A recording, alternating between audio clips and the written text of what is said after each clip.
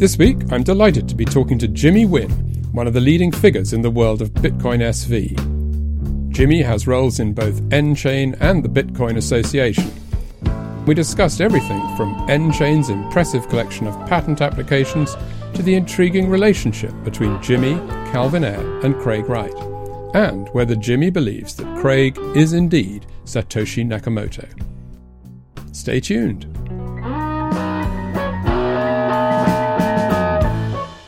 Jimmy, thank you very much for doing CoinGeek Conversations. Thank you. I'm happy to have a CoinGeek conversation. Now, you are the first and founding president of the Bitcoin Association. Yes. Now, what does that mean? What do you do on a Monday morning in that job? Well, I do a lot of things. It's one of my key roles. I'm also now chair of the Strategic Advisory Board for nChain. And we, along with CoinGeek, are two key supporters and backers of Bitcoin SV, which, as I'm sure you know and other people know, emerged from the hard fork of the Bitcoin Cash network last November, which was contentious. Obviously, there was a hash war, the world's first Bitcoin hash war, and the chain split off to become Bitcoin SV, to rebirth the original Bitcoin. And now we have to create a whole ecosystem and support growth of Bitcoin SV as a cryptocurrency as well as its blockchain. There's lots of projects, companies, ventures that are interested in Bitcoin SV. There's miners. There's enterprises looking to build on Bitcoin SV. So we formed an industry association last year to focus on the business of Bitcoin. There's not really been a business industry association for Bitcoin. You mean as opposed to people just investing money? Correct, right, as opposed to consumer investors or people just generally interested as Bitcoin enthusiasts. So let's just talk a little bit about the role of nChain in this, because it's quite hard for people to understand. Yes. When the BBC wrote a piece recently, I thought they rather cleverly said that nChain oversees Bitcoin SV. I thought that was quite a sort of good way of putting it. But I mean, what exactly, how would you define that the role? Well, I'm going to lay out the actual relationships here. So Bitcoin SV is a chain that we believe represents the original Bitcoin protocol and design. It needed to have a software implementation. Originally, Bitcoin SV started not as its own chain, but a competing software or technical roadmap for the Bitcoin Cash network. And we asked miners essentially to vote during the hash war as to which technical roadmap to follow. Do you want to follow Bitcoin ABCs, which we think is totally changing what Bitcoin is and is no longer Bitcoin? Or do you want to follow Bitcoin SV, which is restoring the original Bitcoin? Had the hash war ended up differently, the chain would have merged back into Bitcoin Cash, but they have split off. Sort of negotiations broke down and it was all-out war. Exactly, all-out war, and then as opposed to continue it on, our camp decided we're just going to go on our own way. Right. And so now Bitcoin SV is its own chain. There is what we call the Bitcoin SV node implementation, which is the reference implementation for Bitcoin SV. That means other people can create additional software that's compatible with ours and run nodes. And for example, in the Bitcoin Cash world, there's several compatible implementations: Bitcoin ABC, Bitcoin XT, Bitcoin Unlimited, that all operate intercompatibly on the Bitcoin Cash network. And whatever happens on them goes onto the same chain. Correct. Yeah. And so we don't want our Bitcoin SV node to ever be the only software implementation for Bitcoin SV. So it's the reference implementation now, meaning it's the thing you would refer to. Right? If you could create your own software, you Charles could sit and or if you were a coder, could develop and release your own software. That if you were running a mining node, you could choose Charles's software as opposed to our node implementation. So that is maintained by a team of developers. They work for nChain. So nChain has a team that is the Bitcoin SV node team. They are supported financially by CoinGeek. And Calvin Ayre, of course, is a huge supporter of Bitcoin SV. And the project is owned by the Bitcoin Association. So it's kind of an interrelated set of relationships. But I think it is fair to say nChain is currently overseeing the Bitcoin SV, at least the software implementation. We're not the only miners. We're certainly not the only companies operating in the space. But It's an interesting thing about the Bitcoin world because it's decentralized in the sense that no one person's in charge. But it depends on software, right? To be used, updated, debugged, fixed, and someone's got to do that. And unlike in the past history of Bitcoin, where it was just loose collections of developers doing that, Bitcoin Core, and then on Bitcoin Cash like Bitcoin ABC, and you get to these questions of, well, who funds them? Who pays them? Because otherwise it's just a side hobby, right? And if you want a true global currency system, it can't be managed by software that is handled by developers just kind of doing it as a side hobby, right? Think about it this way. Would you run the Visa and MasterCard payment networks using software that was maintained by hobbyists at home who did it at night when they got home from their day job? Right. No. Right? And that's not a bad thing. That's how Bitcoin started, and there's nothing wrong with it. But it's part of my message where it's time for Bitcoin to grow up and professionalize. And that's what we're doing with Bitcoin SV, putting together a professional team. This is their full-time job. They're employed by a company, a private business. Right. They're funded by another significant company, enterprise, CoinGeek. We are and that's why we can afford to do things like a professional security audit of the code and software, which hasn't been done before. So those are the kinds of things we're doing. And so nChain's role is we have a team within nChain that is committed to the Bitcoin SV node software. Some of our developers and our researchers do many other things on top of that. But that is a segment of what we have allocated some of our development resources to. I suppose there's a sort of dilemma here. You want to be able to assure people that there are professionals looking after Bitcoin SV. Absolutely. But on the other hand, it's not something you want to be able to go around saying it's kind of owned by nChain. Correct. There is this inherent tension in a system such as Bitcoin. Its genius was to figure out an economic incentive model where nobody's in charge and you don't need someone's permission to participate in the system, to download the software and mine or to access and transact in Bitcoin. But nobody's in charge, but then someone's got to do things to maintain and improve the network. So my view of it is we took the initiative to create the first Bitcoin SV software, the reference implementation. But we don't want to be the only ones forever. We invite people to create compatible software versions that they could run. But the big difference between us and the other Bitcoin projects, Bitcoin Core and Bitcoin Cash, is they keep wanting to change the protocol, which requires repeat software changes. We want to get the protocol to a point where it's just restored to what we call the original version 0.1 of the Satoshi client software that was released 10 years ago, right? And once you get the software to that, where it's just stable, and then the question of whether someone controls the code or not is kind of irrelevant, right? Because it's just a stable code platform everyone uses, and other people can come copy the code. The code is open source, under the MIT open source license, and people can create a compatible version of it that mining nodes and other nodes can run if they want. And that's what we'd like to get the Bitcoin SV ecosystem to, so that nChain's team doesn't ever have to be the only team responsible for maintaining software that supports the Bitcoin SV blockchain. I'm wondering how much it's comparable with the way the World Wide Web is governed, because that is a sort of non-commercial governance. Correct. Mm-hmm. Do you see, when this thing matures, is that the kind of model you're heading towards? I think that's certainly a good model to look at, right? Because we think, the Bitcoin blockchain is very similar to the internet in some ways. Obviously, it operates on the, internet. We think one day it will subsume it. But the idea of, the big difference is the blockchain is a data ledger. It's a ledger for recording transactions and other data. The internet is it's a protocol for transmission of data, communications, content. And so I do foresee a world where there will be industry groups, associations, such as the Bitcoin Association potentially, that help coordinate both the technology and infrastructure that continues to operate for the Bitcoin SV network.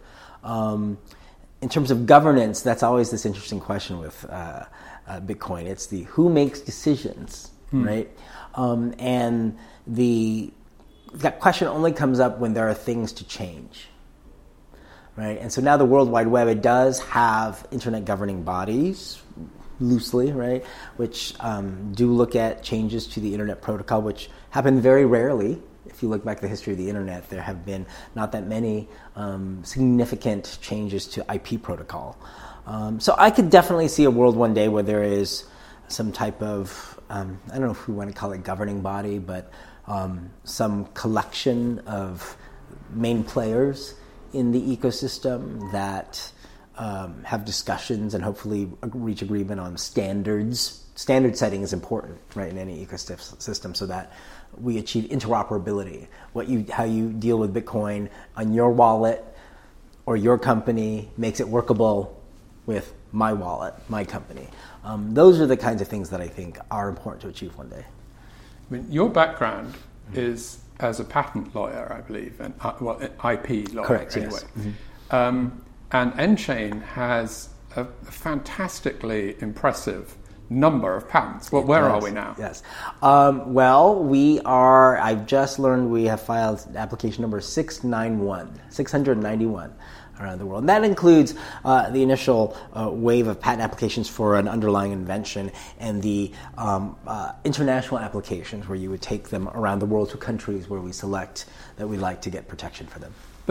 So it's a large portfolio. We think it is one of the largest, if not the largest, and certainly highest quality blockchain IP portfolio in the world. So how is nChain as a business going to profit from that? Because I think the fear would be all this effort is put into getting SV used all over the place, and then nChain is kind of cleaning up because nobody can do anything without having to pay a license on the usage that's patented. So I know there are many people out in the cryptocurrency world who are skeptical and concerned about nChain's IP program. And what I would say is, first of all, we are a private enterprise that invests a lot of money, time, and team members into R&D development to unlock some amazing inventions, particularly out of Craig Wright's head.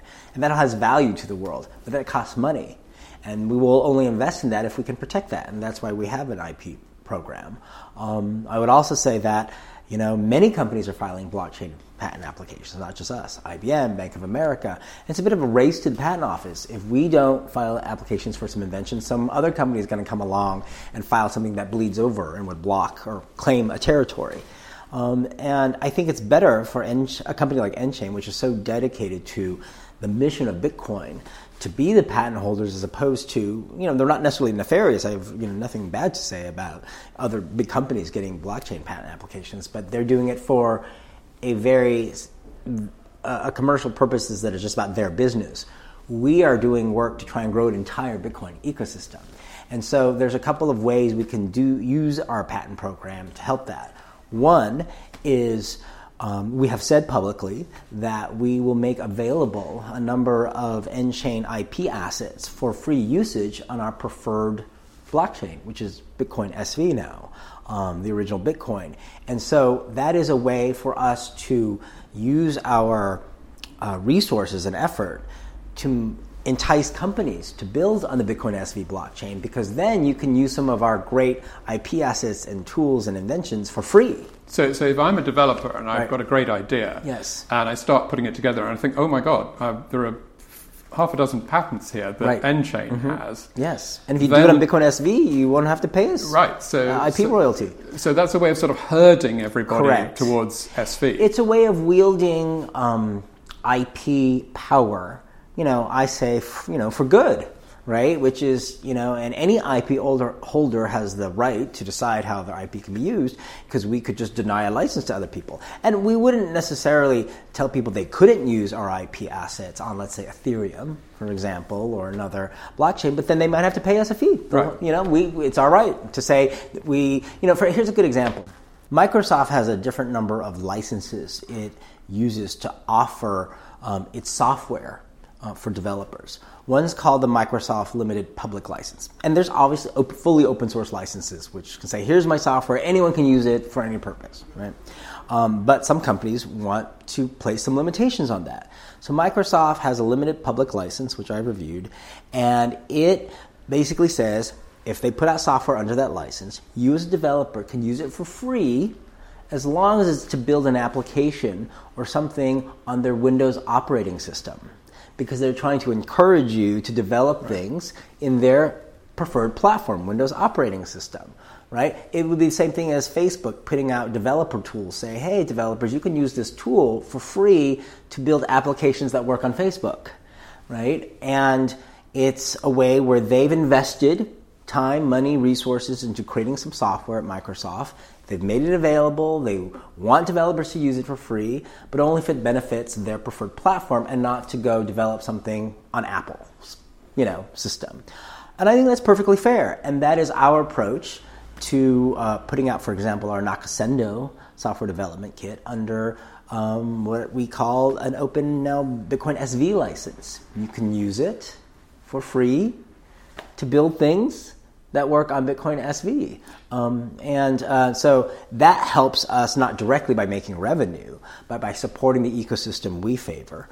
In addition, nChain is building now its new professional services arm, which is the next evolution of nChain. It's moving to sort of stage 2. We've built up this big IP portfolio. Now it's time to go out and start designing solutions that actually implement them in real life with companies. Right, so here's a patent and invention that Craig has come up with respect to improving the security of a cryptocurrency wallet. Right, now we want to then design and architect a way to implement that in some company's real-life wallet.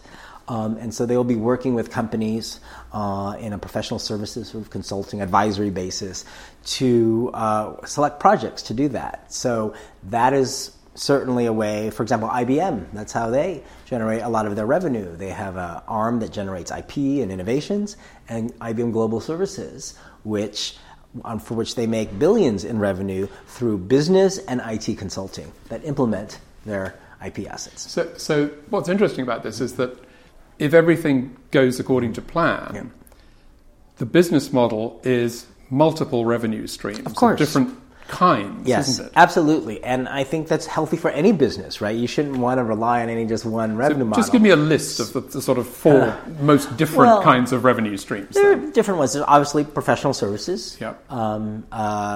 And that's key. That's going to be a main driver. We could also license just the IP assets to companies that want to use them without nChain's professional services. And that's another model.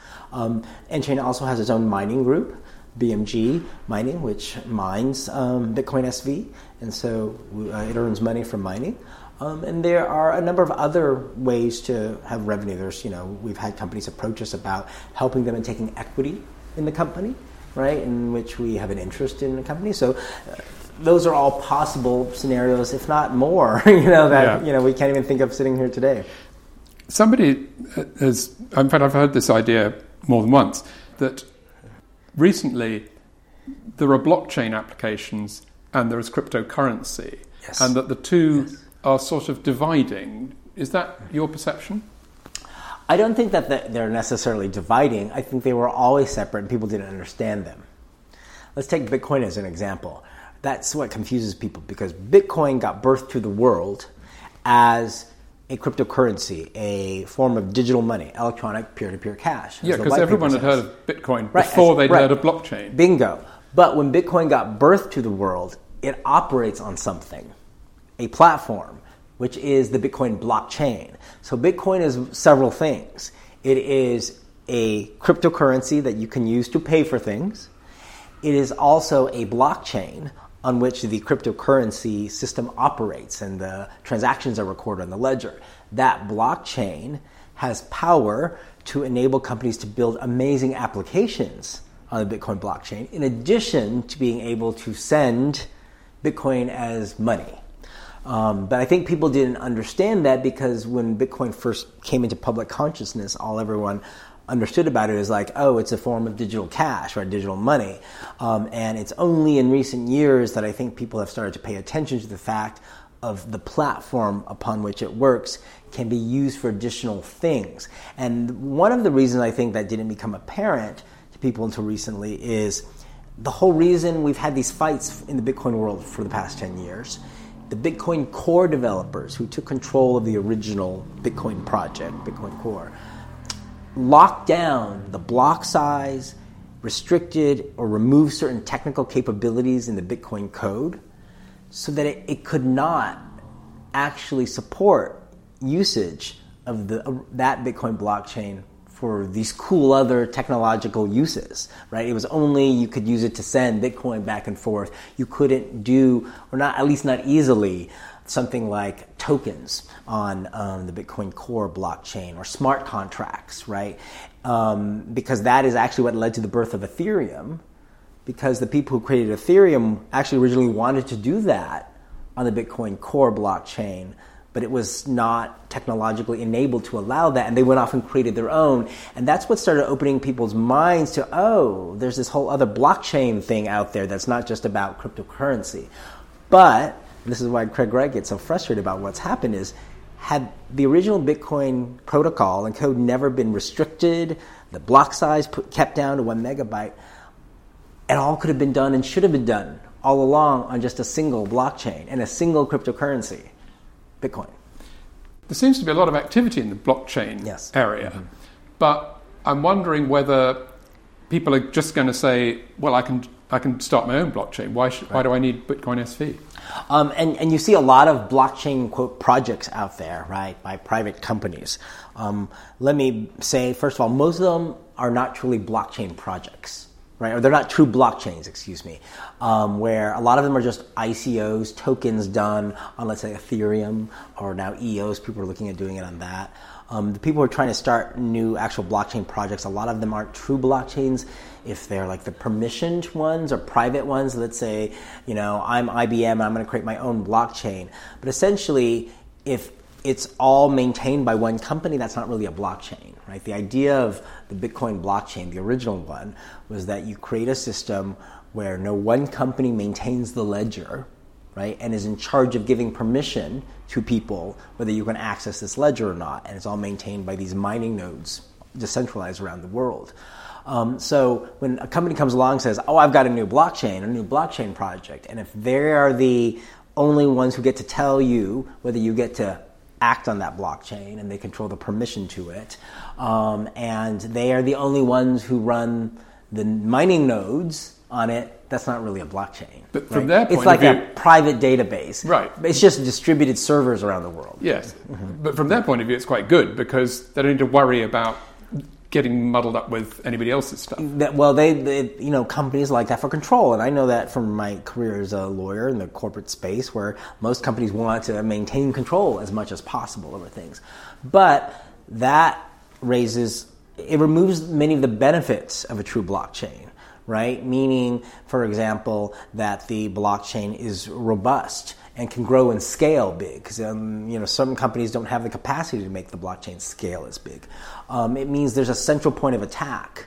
It means that the blockchain is not necessarily transparent and auditable, so that anyone can access it to confirm whether data is true or not.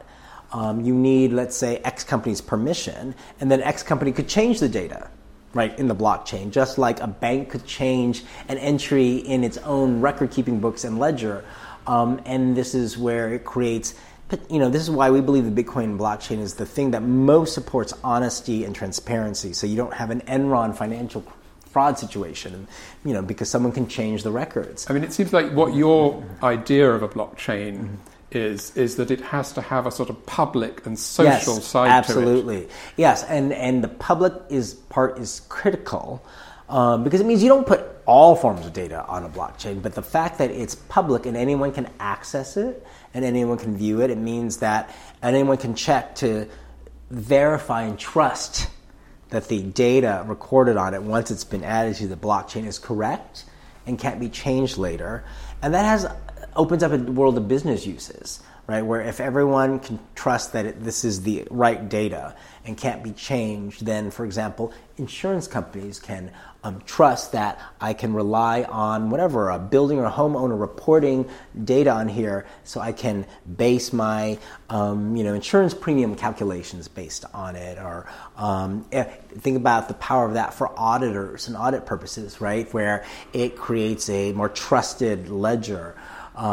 Evidence in the legal world, right? When you're tracing the chain of custody and ensuring, well, this piece of evidence was obtained and recorded on the blockchain at this date, and therefore I can confirm that this existed in this form. This document wasn't changed. Think about, I heard of someone recently talking about a service where you could record web pages to the blockchain, to the Bitcoin SV blockchain, and date and timestamp them so that this web page looked exactly like this on this date and time.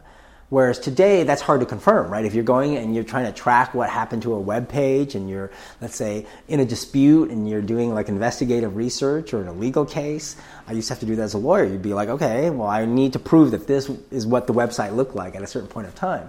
Think about the value of that. You and Craig and Calvin Ayre are sort of all leading figures in this project.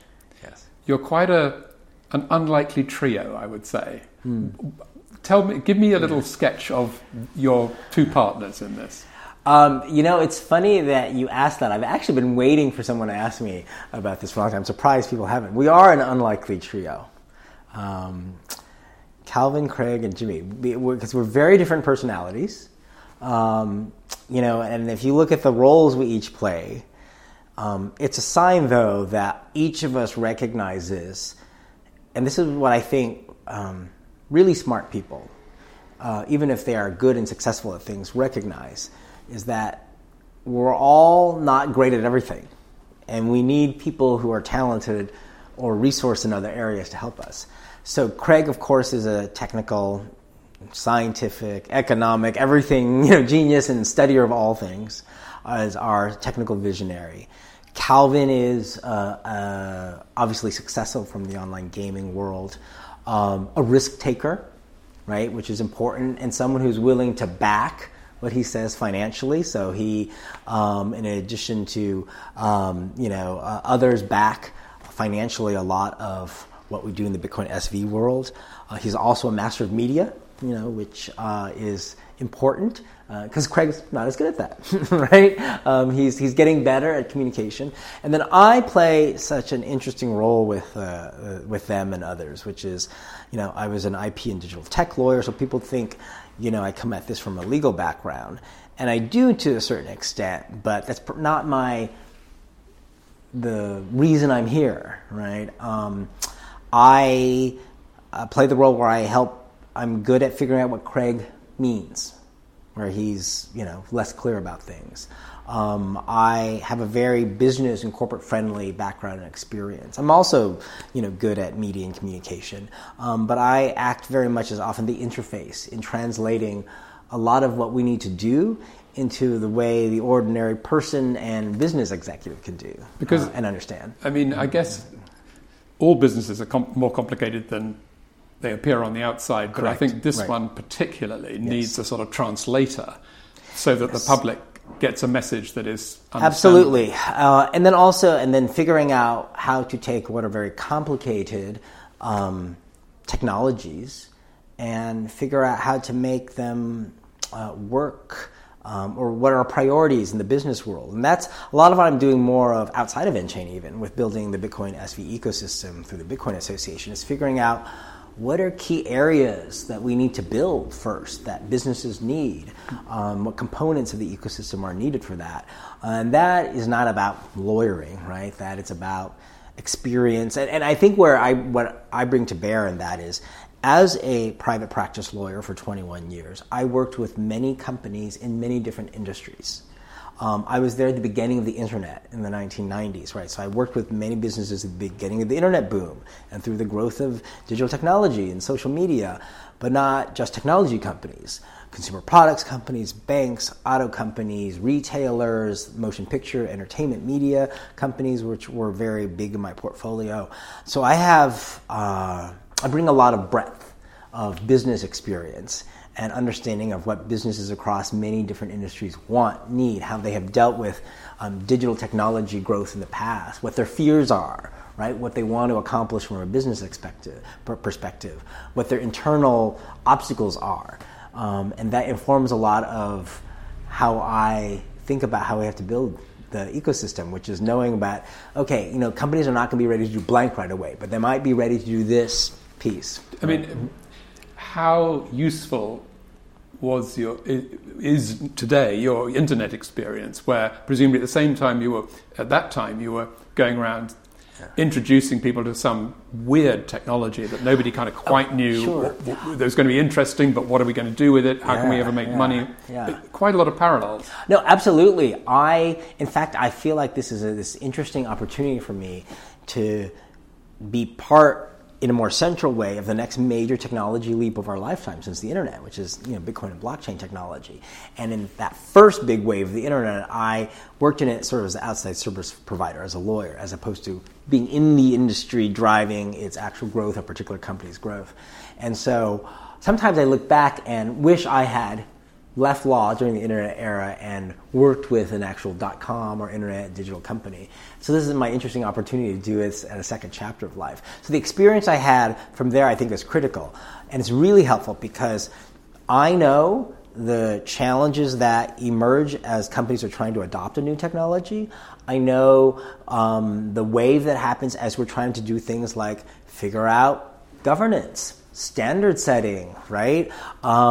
Understanding what are the government forces that might resist and how to deal with them. What laws need to be put in place. This all happened in the internet era, right? How do you deal with copyright infringement on the internet? How do you deal with child porn on the internet? How do you deal with selling illegal goods and activity on the internet, right? All things that Bitcoin and blockchain will face. I mean, funnily enough, I think if you go back earlier than the internet to the invention of television or radio, FM radio, the telephone even, the same sort of play between the advantages of having one big player who can kind of push things through and the kind of creative chaos of lots of little people doing things that are sometimes in conflict. That is a pattern that is common to all of these situations. Absolutely. And there's always the resistance of the incumbent institutions to new technology. And, I was a communication studies major in university and studying mass communication. So a lot of what interested me about that field, that's not just about speech communications, but it's studying the history of media, including the evolution of media technology. That's always been a big area of interest for me. And so all those things you talked about, watching the progression from radio to television to motion picture to, But we haven't really got a sort of massive elephant in the room type size player in this space. No, not yet. Unless it's a big bank, I guess, eventually. And even then, I don't think any one big bank can be the 500-pound gorilla in the blockchain. Yeah, I mean a gorilla, space, not an right? elephant. Yeah, gorilla, right. So there is one. I mean, I think certainly there are some companies of magnitude that could represent that. Personally, I think, it would be big technology companies. If Google made an aggressive play into blockchain technology, they could be a gorilla in the space, right? Amazon, Alibaba, probably more than banks in an odd way. You would think banks would be sort of like key players. Would you be pleased if you heard an announcement that Google was going to go into cryptocurrency in a big way, or blockchain, or would you think, we're just getting going, and the last thing we need is that? Absolutely, I would welcome, and I am waiting for Google's active participation. In fact, I'm sure they're already, and I know they're already looking at various blockchain, technologies anyway. They may not have their own cryptocurrency, but who knows? I think if that were to happen, I would immediately go to this company and say, you should be building things on Bitcoin SV and using Bitcoin SV for your cryptocurrency or your tokens, and educating them about why this is the best one. So no, I absolutely welcome it, and I welcome the opportunity to speak with any of the major enterprises of the world about the power of Satoshi Vision. nChain's website says that talking about Craig, he has, quote, unparalleled understanding of Bitcoin. Yes. What is your personal and nChain's corporate view on Craig being Satoshi?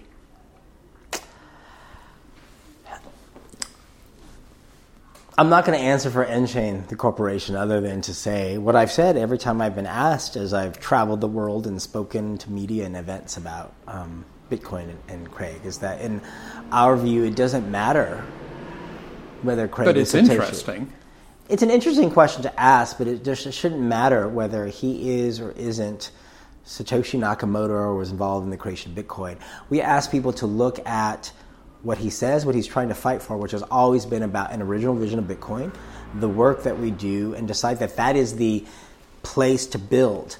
What we don't want, and Craig's very clear about this too, is like he doesn't want people following him just because they believe he's something or not something, right? But what do you think?